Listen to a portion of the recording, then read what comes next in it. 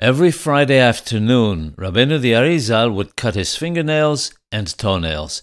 He would cut them in order and was not concerned about cutting them in the order mentioned by the Abu Darham.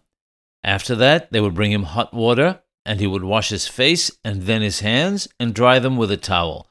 He would then wash his feet and dry them. It says in Mechapsel that we have several things to learn from this. In particular, even though we take showers and baths instead nowadays, nevertheless, the point about him drying his feet is significant.